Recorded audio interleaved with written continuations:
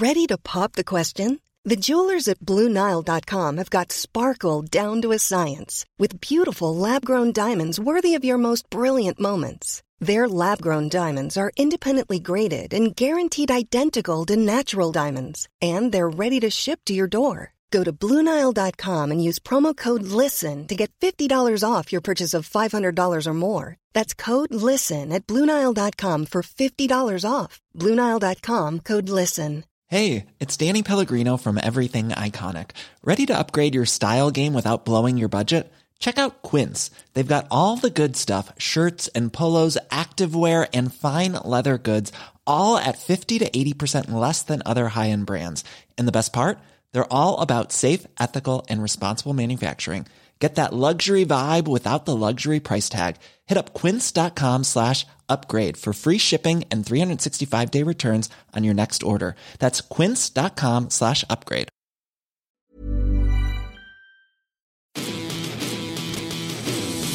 You're listening to Blue Jays Nation Radio with Cam Lewis and Tyler Yaremchuk, a member of the Nation network of podcasts and delivered by DoorDash. Welcome in to episode 45 of Blue Jays Nation Radio. I'm Tyler Yaremchuk with Cam Lewis once again.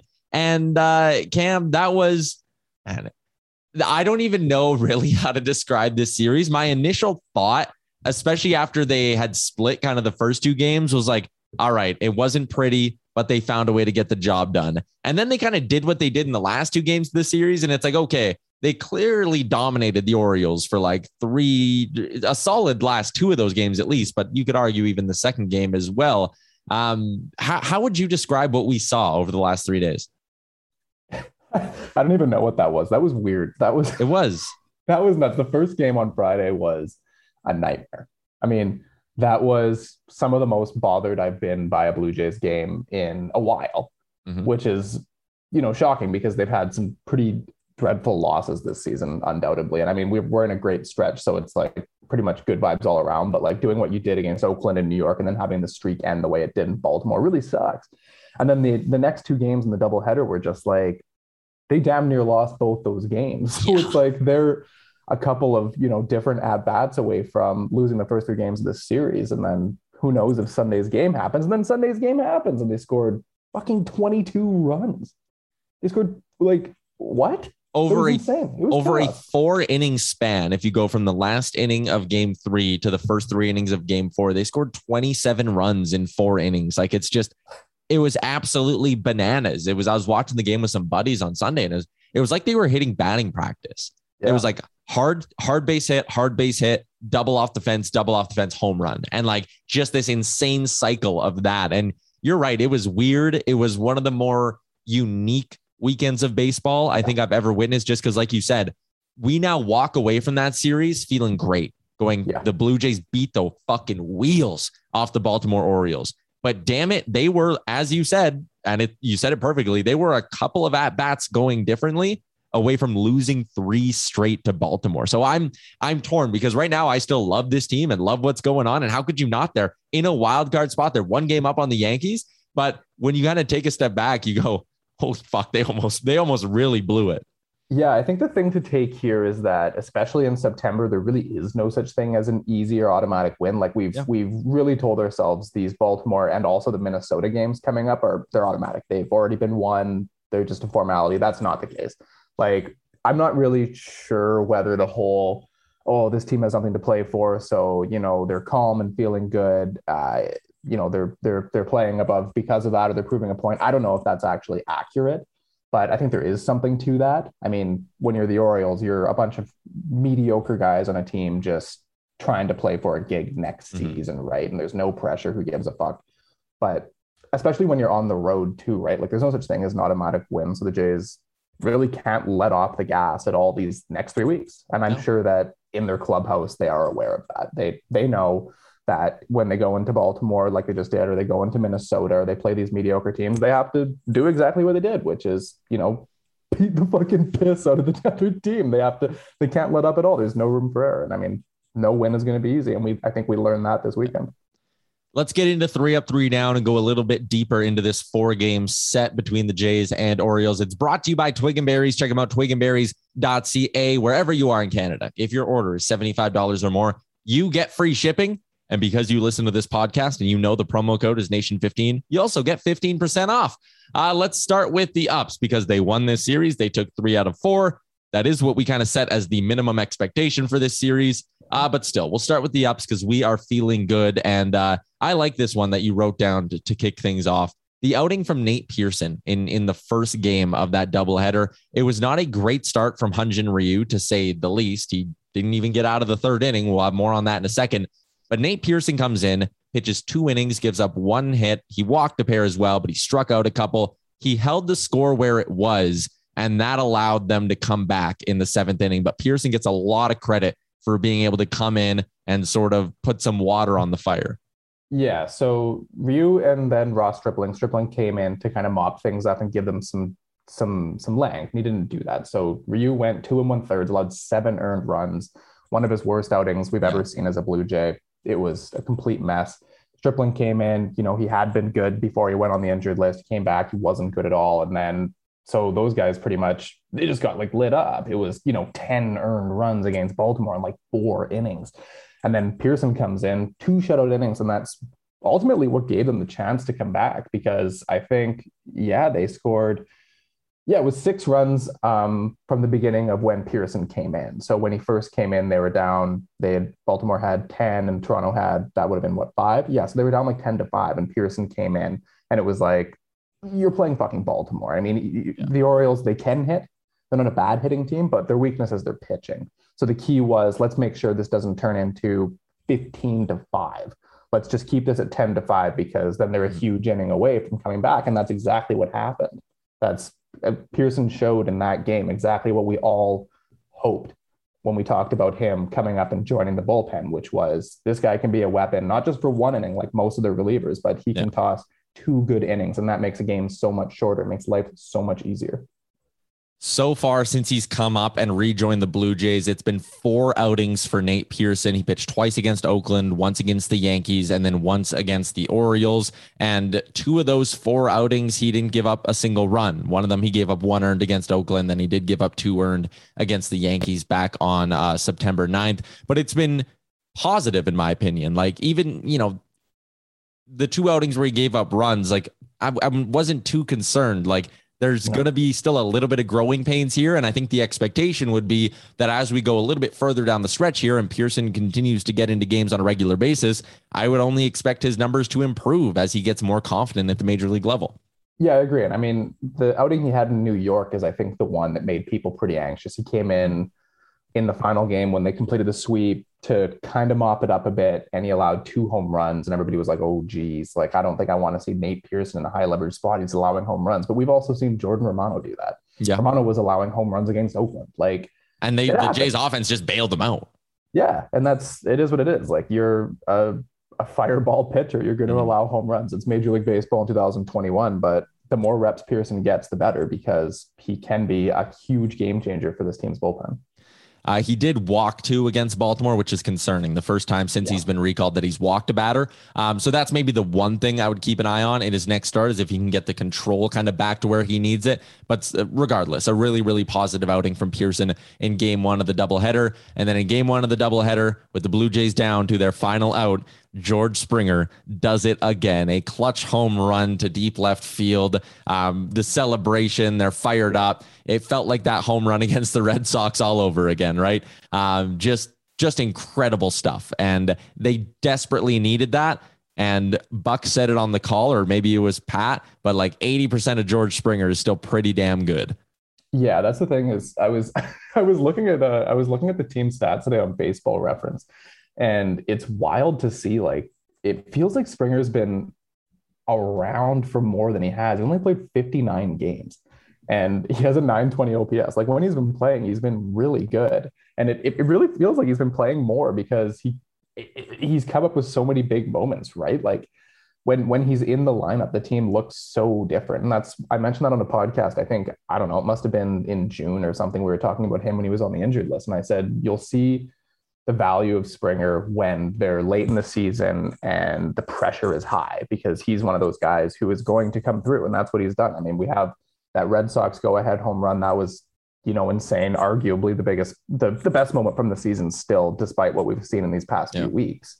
Like, maybe it was. And then there was this in Baltimore. Like, that's like a huge game changer. Like, if they had lost those first 2 games of the series, that's so deflating. And then you go into the second game and you're, burnt out and tired from playing, and you've just lost 2 to Baltimore. It's like, fuck that. And then, Springer hits this 2-out home run. That's such a game changer. Like, it's exactly what they signed this guy for. And it's just sick to have it in the lineup. Yeah, 100%. You go back to even earlier in that inning as well. Corey Dickerson drew a walk, and then Lourdes Gurriel hit a single, and those 2 at-bats are really what kind of started the rally there for the Toronto Blue Jays, and that'll tie nicely to our third point. But before we get to Lourdes Gurriel going nuclear, there was another big home run in the second half of that 7-inning doubleheader, and it was Bo Bichette. Once again, Jays in their final at-bats of the game, trailing to the Baltimore Orioles, and Bichette finds a way to step up and come through in the clutch. Now, it got a little bit forgotten about because they ended up scoring fucking 11 in that inning. But that started with a Bo Bichette home run, and that's one of those at-bats, like you said off the top of the podcast. If that Bichette at-bat goes a different way and he pops out or strikes out, they maybe don't put up 11 in that inning. Oh, yeah, 100%. Like, it was... That, again, was the game changer there. It was Vladdy hits a single to lead things off on the first pitch at the top of the 7th inning to break up that no-hitter. No-hitter. Like, yeah, they were getting no hit. What? Yeah, they're getting no hit. Vladdy hits a single, then Bo comes up 3 pitches later, and it's gone. The Jays are suddenly winning the game. And the funny thing about, like, Bo is we talk so much about, Vladdy and, MVP caliber season, Triple Crown watch, amazing stuff. Marcus Semien, same thing, probably going to finish like top 5 in MVP voting, maybe even higher than that. George Springer, like, he's been injured, but when he's playing, holy shit, clutch hits left, right, and center. And nobody really talks much about Bo Bichette at all. I think the general sentiment has been, oh, geez, this has been like an okay season for him. He strikes out so much. His defense is mediocre. But like, this guy's a shortstop who's 23, who has an 806 OPS with 23 home runs, 87 RBIs. I mean, it's a ridiculously good season for a shortstop. And he's coming up in moments like this and hitting, like game-winning home runs like that. And they just have so many guys in the lineup who can do so many good things. It's absolutely insane. And now they're the first time all year, like, all of these guys are clicking at the same time. Yeah, it's insane. I mean, yeah, Bo Bichette, he doesn't get talked about a ton, but I mean, this guy's top 10 in the American League when it comes to batting average, and he's also hit 23 home runs this year. He's been a huge part of this offense, and like you said, everything's clicking at the same time right now. And one of the guys that's certainly humming along pretty good is Lourdes Gurriel Jr. Dan Shulman with a tweet. In Gurriel's first 61 games of the season, he was batting .249, had just 6 home runs and 22 RBIs.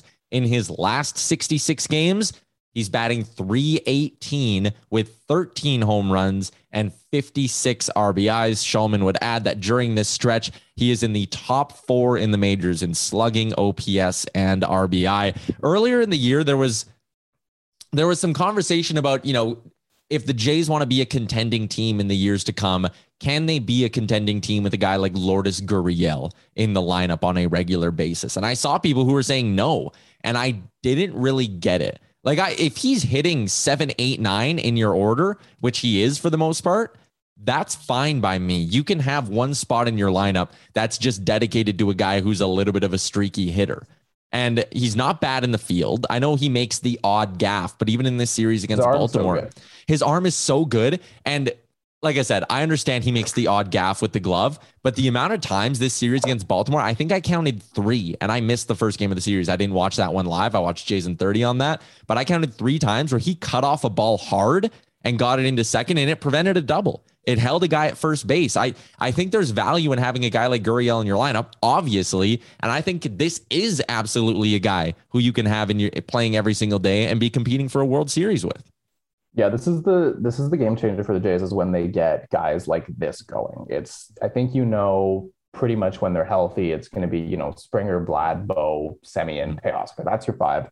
It's going to be very good. There aren't many teams who can match that 1 through 5. And then the key is for them to go from very good to like elite to like 2015 level or beyond. Then you need, Alejandro Kirk in the lineup hitting. You need Gurriel hitting. And then, it really is like, I always tend to bring up this when I compare it to the 2015. It's like he's like the Chris Colabello, right? Like in 2015, you had Bautista, Encarnacion, Donaldson, Tulowitzki. That's your big four. Like that's huge. That's amazing. And then suddenly you add Colabello, who comes out of nowhere and gets super hot, and that just lengthens the lineup, right?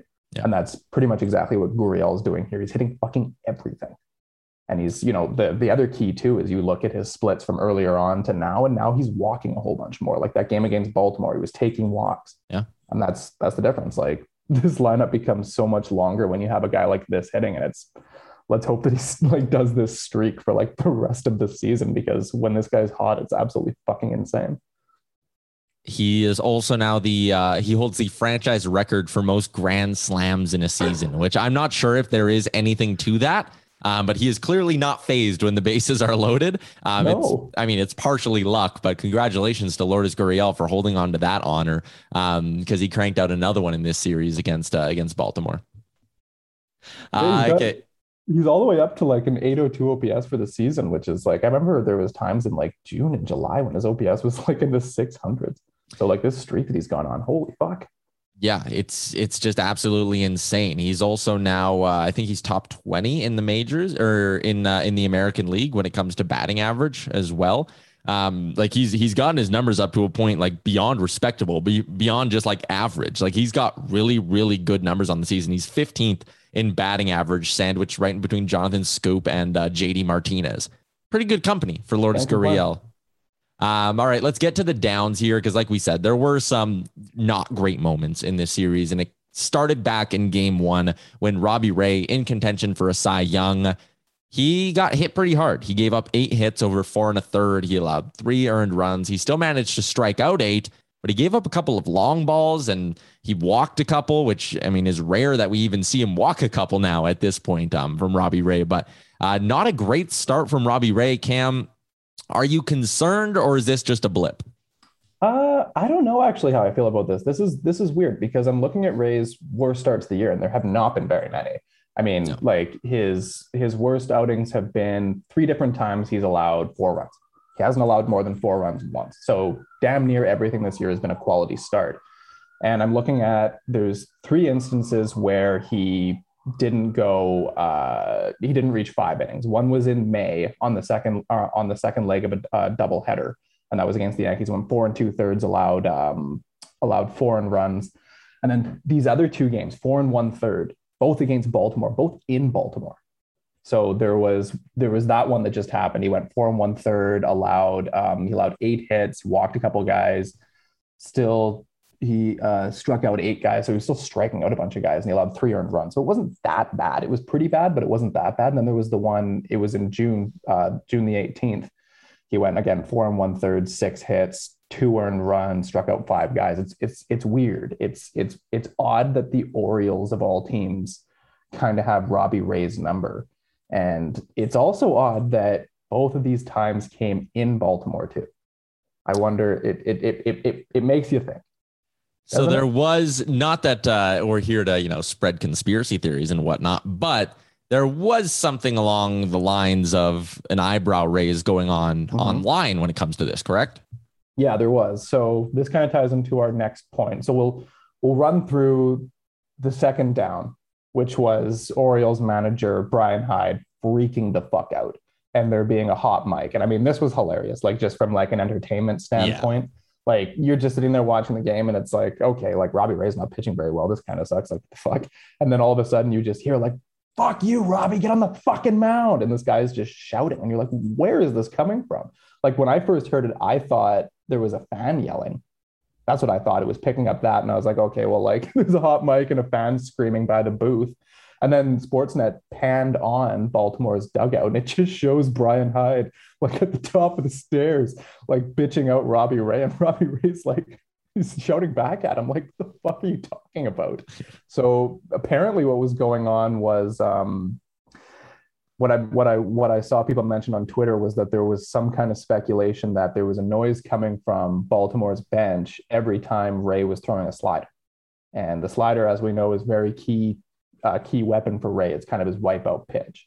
So maybe they knew that was coming, and that's what kind of helped them hit the way they did. And maybe that's something that was also going on back in June when they played them, and that was also really bad start this season. Maybe. I'm not saying anything. I'm just saying that's what the speculation was. And it kind of adds up a little bit because Baltimore's manager seemed weirdly defensive for a mid-September game when the Orioles have won like 13 times this season. It doesn't matter at all. I'm a little torn on this. Like, do I think the 46 or however many games they fucking won at this point, Baltimore Orioles, are capable of stealing signs? I mean, sure, I guess they're capable of it, but like, why would they be doing it now? Like, do they have a beef with strictly Robbie Ray? Are there other pitchers they're doing this with? Are they testing out systems for next season? I don't know. I don't know if they're stealing signs. I don't know if I necessarily buy that. But I could understand Robbie Ray's frustration. And I mean, if you're Brandon Hyde, you're managing the 46-win Baltimore Orioles. Maybe just fucking cool it. Like, well, that's where the anger comes from. I guess, like, you're frustrated with how the season's going, but like, I don't know, man. You're 43 games back of the division lead. You're, however, how many games back are they? They're 34 games back of the Toronto Blue Jays. You know, maybe you don't want to be picking fights with a guy who's better than every single pitcher in your organization. So it was all weird to me. Like Robbie Ray doing the like faint, like, you know, it's curious they weren't swinging at my slider. I don't know if I love that. Like, dude, you got lit up by the fucking Orioles. Maybe you should also just cool it a little bit. But like Brandon Hyde as well, like, just shut the fuck up, man. Like, your team's garbage. You ended up getting lit up in the series, which was hilarious as well, because in the 3 games since Brandon Hyde decided to stand on the dugout and yell at Robbie Ray, his team gave up a total of 44 runs, and 2 of them were 7-inning ball games as well. So it could have been worse, Brandon Hyde. But the whole situation is just weird to me. I don't even really know how else to describe it.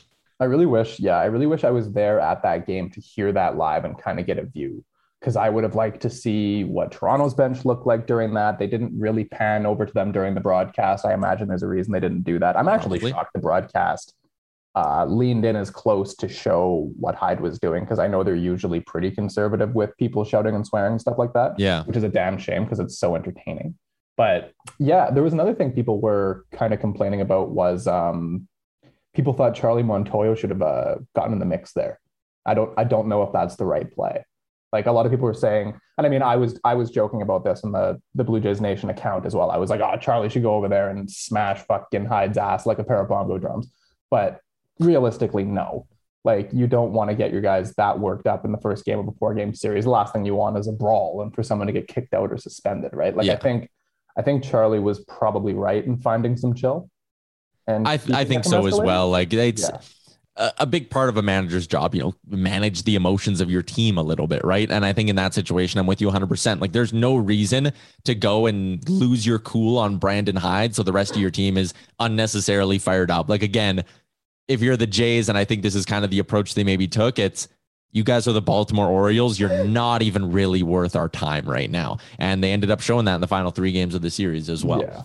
The last down we have here, the first 2, Robbie Ray batting game 1, Hyde spazzing out, and then Ryu and Stripling were also bad in the next one. Like, the Jays have been getting good pitching for a while here now. Like, you go back to that series against the Yankees, where in 4 games they only gave up a total of 8 runs. Never mind their starters being better than that.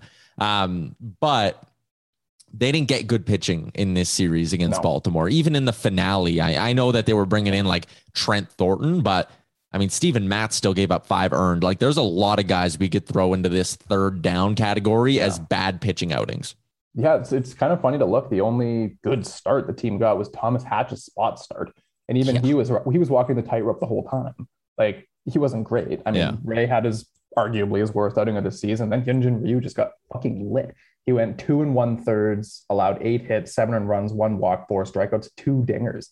And I mean, yeah, like this does kind of tie back to the same thing. Like, oh man, like maybe Baltimore knew what was coming, but not really. Like, Ryu just didn't look good at all. Like, I wouldn't carry the conspiracy into game 2, that's for sure, because he was missing spots. Velocity was down, like, just looked very, very, very hittable. And Yeah, since the beginning of August, it's been like a real roller coaster ride with Ryu, which is unfortunate because it's 8 starts, 6.48 ERA. And I mean, it's kind of up and down here. Like you have this start against Cleveland at the beginning of the month, 7 innings, 2 earned runs. And his next time out against Boston, 3 2/3, 7 earned runs. An okay start against Seattle, a great start against Detroit, 7 innings shutout. Terrible start against the White Sox, 3 2/3, 7 earned runs. Okay start against Baltimore, 5 2/3, 3 earned runs. Great start against the Yankees, 6 innings, no earned runs. Then this against Baltimore. So the question now becomes, this is a really different pitcher when he has rest and when he doesn't. I mean, you look kind of at his good starts and it seems, okay, he has a little bit more time in between. So now if the Jays have more pitching options, maybe the play is to make sure that he has 5 days off in between each start. Because if he doesn't, he's not good. Right? Yeah. I mean, and maybe you just need to make sure you're also timing it where like Stripling or Pearson are like one of those two need to be rested and ready to go like 3 innings, but maybe a bit of load management is the way to handle Ryu down the stretch here. And you just kind of go, listen, like, hey, you're throwing 80 pitches a game here, and that's a hard out until we get to the postseason. And then maybe that's how you have to handle it. But it certainly is concerning. That was 3 Up, 3 Down, brought to you by Twig and Berries. Use that promo code Nation15 to get yourself 15% off. I actually want to share another down. This is more personal, though. I'm going to be in Toronto next weekend to watch that series against the Twins on Saturday and Sunday. And I was all fired up. Like, as someone who obviously doesn't get to see very many live Toronto Blue Jays baseball games, I've been fired up about this for a few weeks. I went and I did the math and I like counted out the games and the starts as for who I was going to get to see pitch. And last time we talked, I was fired up because I'm like, man, coming in on Saturday, Sunday, it's Manoah and it's Barrios. This is going to be sick. But the fact that they gave a spot start to Thomas Hatch now means I get Steven Matz on the Saturday. And I'm not very excited to watch Steven Matz pitch. Would have much rather gotten Manoah Barrios. Well, you still get Manoah on Sunday, right? I'll get Manoah on Sunday, and that'll be all good. That'll be fun. But I mean, there you go. It's not that bad. Still, I'm complaining about the fact that Steven Matz is fine.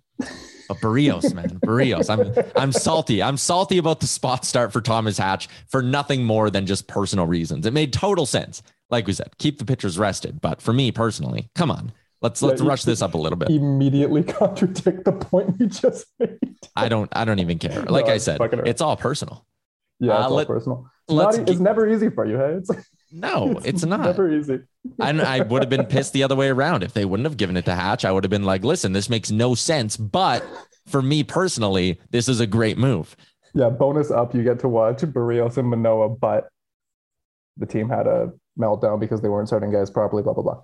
Anyway. You want to go through some of this other stuff you have here? Because you had some pretty interesting stats that I want you to share. Yeah, there's a whole bunch of cool stats. And I'm sure if you're on Twitter, Reddit, whatever, they've been shared 9 million times, but I'm going to say them out loud.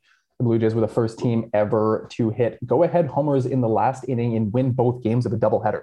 So those back-to-back comebacks on Saturday were the Blue Jays making history. So that was super cool. 22 runs on Sunday was the second most in a game in franchise history, and 47 runs in this series was the most in a 4-game series in franchise history. 27 runs between the 7th inning on Saturday and the first 3 innings on Sunday was the most in a 4-inning span in MLB history. Wow. So that's a handful of interesting records the Blue Jays set these last couple of days. It just kind of is a testament to what we just witnessed.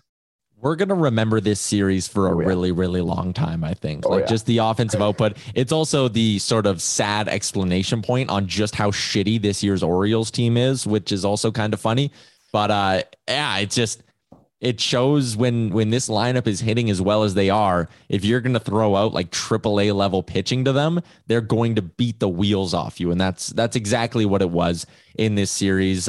Something else here, the out-of-town scoreboard went great for the Toronto Blue Jays. And Boston lost on Sunday. The Yankees lost to the Mets, and that's now put them in a situation where they're tied with the Red Sox, which is huge because, I mean, I would love to have that wild card game in Toronto, right? Yeah. Forget talking about just making that wild card game. Let's host it as well, like we did back in 2016. They're now also a game up on the New York Yankees. So again, the Toronto Blue Jays are going to control their own fate here down the stretch. If you win out, guess what? You're in the playoffs. The Oakland A's now sit 3 back, as do the Seattle Mariners. I'm not even really thinking about those two very much anymore. No. I guess Oakland is still kind of in the hunt, and you never know, but we're getting to the point here where there's not that much baseball left in the season here. So really, I think it's a 3-team race for those final 2 spots. And if you're the Jays, the way you're playing right now, the schedule you have with 10 games against the Twins and Orioles still to go, you need to be eyeing up that top spot. Like, let's host the thing. Yeah, and another big thing that the Jays also have going for them is they play the Yankees again at home. The Yankees haven't been in Toronto in 2 years. It's a 3-game series. They just swept the Yankees in New York. They seem to have played the Yankees quite well this year. That is a series late in the year in which, I mean, it could go either way, right? Like, they could sink the Yankees completely there, knock them out of a playoff spot, or they could lose their playoff spot to the Yankees. So that's going to be a fascinating one. And then the other challenge, and this is a segue into our last point, is 6 games against Tampa the rest of the way. Let's get into Up Next. It's brought to you by DoorDash, where you can use the promo code BJNPodDD. It gets first-time users of the app 25% off and no delivery fees. DoorDash is a proud sponsor of the entire Nation network of podcasts. This week is fascinating. 3 against the Rays. You get Manoah versus McHugh in the first one, and then Fairbanks as a bulk guy, Barrios versus Rasmussen in the second game, and then Robbie Ray gets to go back on the mound for the series finale. He'll go up against Michael Wacha. We'll get into Jays versus Tampa, but the other thing to keep in mind here is that the Yankees' schedule gets easy. They get 1 against Minnie, they get 3 against Baltimore, and Boston's going to be playing Seattle. I'm happy that this series isn't happening at the Trop. Next week it will be, though. But this is a massive, massive set for the Jays, especially when you consider what could happen on the out-of-town scoreboard. Yeah, the Jays, I know we pretty much said, if the Jays just win their easy games against Baltimore and Minnesota and then do well in the head-to-head, they could lose all 6 to the Rays, and it doesn't matter. But you don't want that. Let's not lose all 6 to the Rays, please. No, that sucks. Fuck that. The Rays are good, but they're not that good. They're 5-5 in their last 10 games. They're not perfect. Their ace is on the injured list for the rest of the season. He's gone. They're doing openers and bulk guys and this and that. They're not perfect. The Jays are rolling, kicking the shit out of teams. They just swept the Yankees in Yankee Stadium. They just swept the A's. They just scored 900,000 runs against Baltimore. The Blue Jays can win this series at home against Tampa Bay. Yep. Tampa Bay is not in a different league than the Blue Jays. Tampa Bay is very good. I think they're the best team in the AL. Yep. But I also think the Jays might be the second best team in the AL. So why not? Go ahead and do these 6 games against Tampa, 3 at home, 3 on the road, go 3-3. They take 2. The goal should be 2 out of 3 here. I think so as well, especially when you look at the starting pitching matchup, right? You got Manoah going up tonight against what's basically kind of like a bullpen day for the Tampa Bay Rays. And I know Fairbanks is good. And then on Sunday as well, you get Robbie Ray going up against Michael Wacha, who is a 5.37 ERA for the Tampa Bay Rays. So it's pretty clear or pretty easy to see a path to 2 victories here for the Toronto Blue Jays. And I know Wacha has pitched a lot this year. Last time out, he was actually really good, but it was against the Detroit Tigers. He's been lit up though a handful of times this season. So this is a spot. 2 out of the 3 should be the expectation here for the Toronto Blue Jays as they head home for 3 against the Tampa Bay Rays. We will recap that, of course, and then get you set for another 3 against the Minnesota Twins over the weekend. But a 6-game homestand here where I think, 4-2 is kind of the minimum of what you're expecting here out of the Toronto Blue Jays. And hopefully they can continue to stay in a wild card spot, I think, right? If you come out of this 3-game set against the Rays and you're still 1 game up on the Yankees, I'm thrilled with that outcome because I think the Yankees could probably pick up an extra win considering they play some bad teams for 4 straight days here. So if we're recording a pod later on this week and it's Jays in a wild card spot, Yankees 1 back, I'm going to be thrilled. Yeah, that's pretty much it. You want to maintain where you are over the Tampa series and then use the Minnesota series to create some room.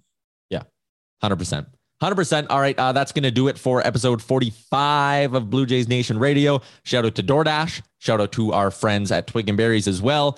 Also, Coombsy, we're going to have a new sponsor coming on the pod when we talk next. So that'll be exciting. We'll have more on that later in the week. And hopefully it will be an upbeat and positive podcast. And the Jays will have beaten the shit out of the Tampa Bay Rays. For Cam Lewis, I'm Tyler Yaremchuk. Thanks for tuning in. We'll be back later in the week. Thanks for tuning in to Blue Jays Nation Radio, a member of the Nation network of podcasts and delivered by DoorDash. Don't forget to like and subscribe wherever you get your podcasts from to never miss an episode.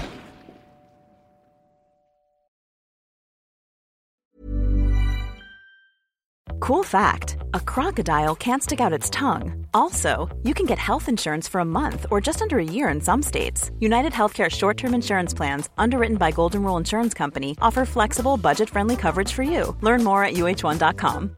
Imagine the softest sheets you've ever felt. Now imagine them getting even softer over time. That's what you'll feel with Boll & Branch's organic cotton sheets. In a recent customer survey, 96% replied that Boll & Branch sheets get softer with every wash. Start getting your best night's sleep in these sheets that get softer and softer for years to come. Try their sheets with a 30-night guarantee. Plus, get 15% off your first order at bollandbranch.com. Code BUTTERY. Exclusions apply. See site for details.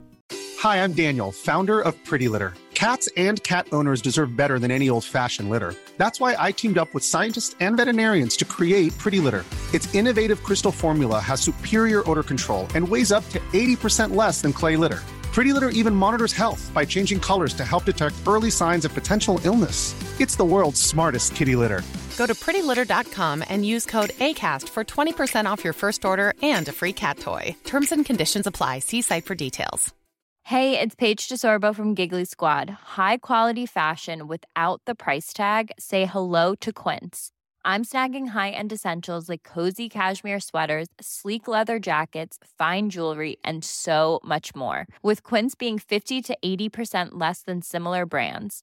And they partner with factories that prioritize safe, ethical, and responsible manufacturing. I love that. Luxury quality within reach. Go to quince.com/style to get free shipping and 365-day returns on your next order. Quince.com/style.